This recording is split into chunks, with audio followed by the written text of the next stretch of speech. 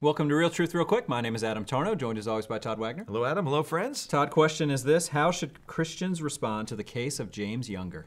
Boy, they should speak up, okay? So a lot of folks may not know who James Younger is, but he is a younger man. He's 7 years old, and he's a man.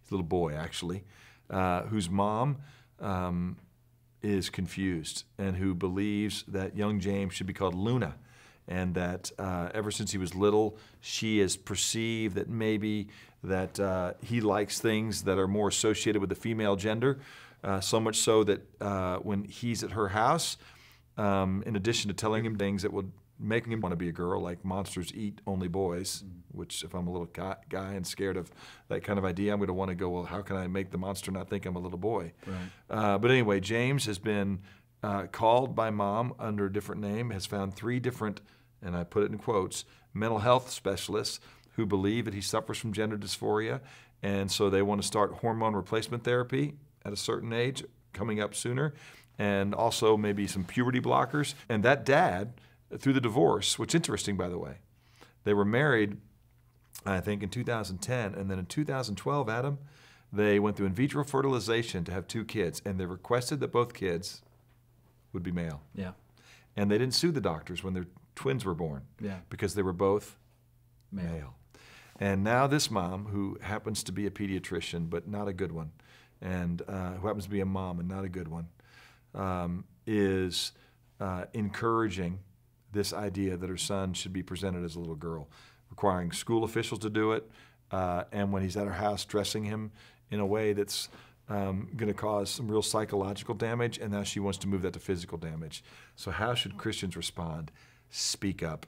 We live in a society that not only anymore just does things that are wrong and rebellious against God, but as Romans 1:32 says, they give hearty approval to others who do them. Yeah. What's interesting, the reason so many people haven't heard about this case is because the mainstream media has not talked about it much, because I believe that a lot of what the mainstream media is continuing to advance are these progressive ideologies, and I think they even look at this and go, this is not a winner. Right. This story is crazy. When you've got a father who's got parental rights, and you're going to say, you know what, you're not going to have joint rights anymore, because the father actually sued when the mother started to do this and said, hey, I need to get custody of my 2 boys. Right. The court ruled, and 11 out of 12 jurors right here in Dallas, Texas, said, you're right, there shouldn't be joint custody. We're going to give sole custody, and you, father, who doesn't want this child to understand what the child wants, then we're going to give it to the mom. But the child, we're not even sure wants it. The dad says the child, when is with the dad, wants to be a little boy. It's crazy. Yeah. This is what Isaiah 5:20 says. Woe to those who call evil good and good evil, who substitute darkness for light and light for darkness, who call bitter sweet and sweet bitter. That's the world that we are in. And Christians need to speak up. I'm going to tell you exactly what we should do. Let me read you extensively from Ephesians chapter 5. Listen to what this says in Scripture, because this is as relevant as it gets. And it's talking to us. And it says, let no one deceive you with empty words, right? There's this thing called the DSM, which stands for the Diagnostic Statistics Manual, which the American Psychological Association puts out, which they put down and they vote, these learned, quote unquote, men and women, vote on what certain observable characteristics are in individuals that will then have them be assigned a psychological label or a disorder.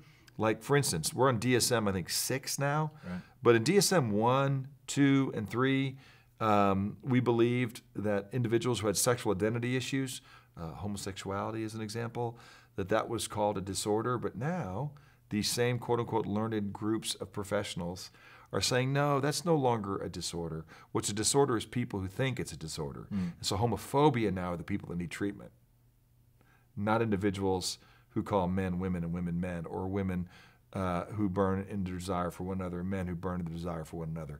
By the way, I wouldn't call that a psychological disorder as much as I would just say it is a part of just our nature, our sin. There are things in Todd Wagner that I long for that are destructive to me, okay? And so you would call that a psychological disorder. If suko comes from the word which means soul, it is a soul disorder. Yeah. right? And there's a way which seems right to man, Proverbs 14:12, but in the end it's the way of death. So what should Christians do? We should not let anyone deceive us with all their learning or their idea, their empty words. For because of these things, the wrath of God comes upon the sons of disobedience. Therefore, don't be partakers with them. Okay? We have to raise this case up and go, look at how crazy our world has gotten. A mom who I think is mentally ill Right.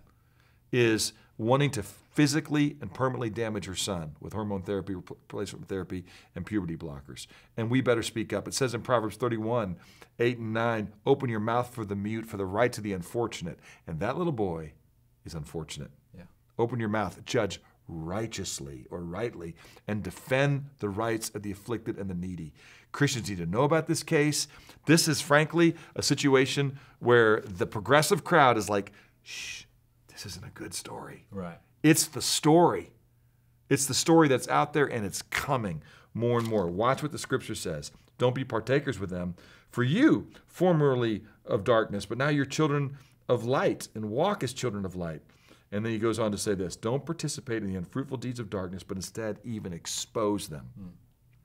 This is the logical insanity to which our world is running to right here. It's disgraceful even to speak of the things which are done by them in secret. But Adam, it's not done in secret anymore. No. It's out there in front. All these things will eventually become visible when they are exposed by the light. And I will tell you, I think our world has started to respond. The people that know about this case go, hey, that doesn't seem right. Right. Governors now are speaking up, senators are speaking up, and Christians need to know about this and speak up. For this reason it says, awake, sleeper, arise from the dead, and Christ will shine in you. Folks, we have an opportunity right now to go, look what we're doing to our children. Okay? That we're imposing our progressive ideology on them in a way that is so thoughtless and careless. So Christian, I'll just say this. I'll add this here at the very end.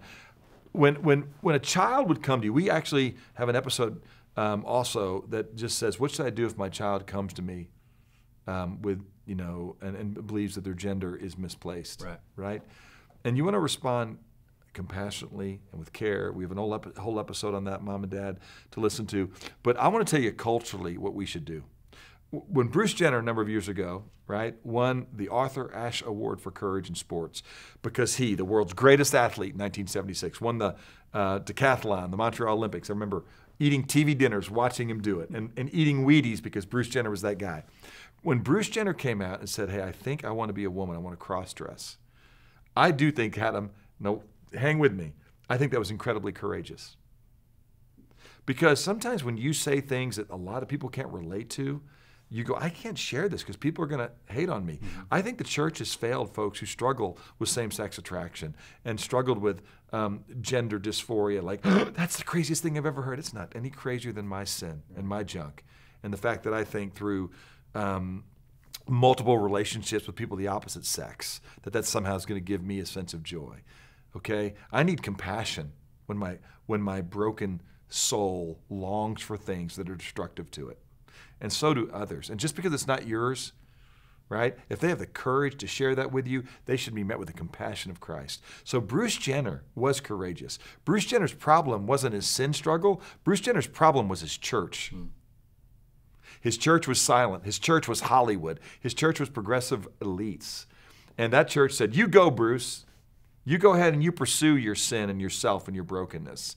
And let's not discover it. Let's not find healing in it. Let's not find strength to face it. No temptation, Bruce, has overtaken you, but such as is common to man. Okay? And with that temptation, God's going to provide the way of escape also so that you might be able to endure it. No, Bruce, you just go and chase after your sin. The way of man is the right way. That was Bruce Jenner's problem.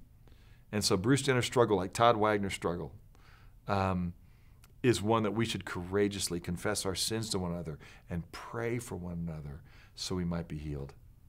So the church should know about young James Younger, and there's a lot of younger kids and a whole generation that have been socially conditioned to be accepting of other people. And hey, friends don't let friends drive drunk, and friends don't let friends cut off their genitals or take hormone replacement therapy or puberty blockers because they or society says that's wise. That's right.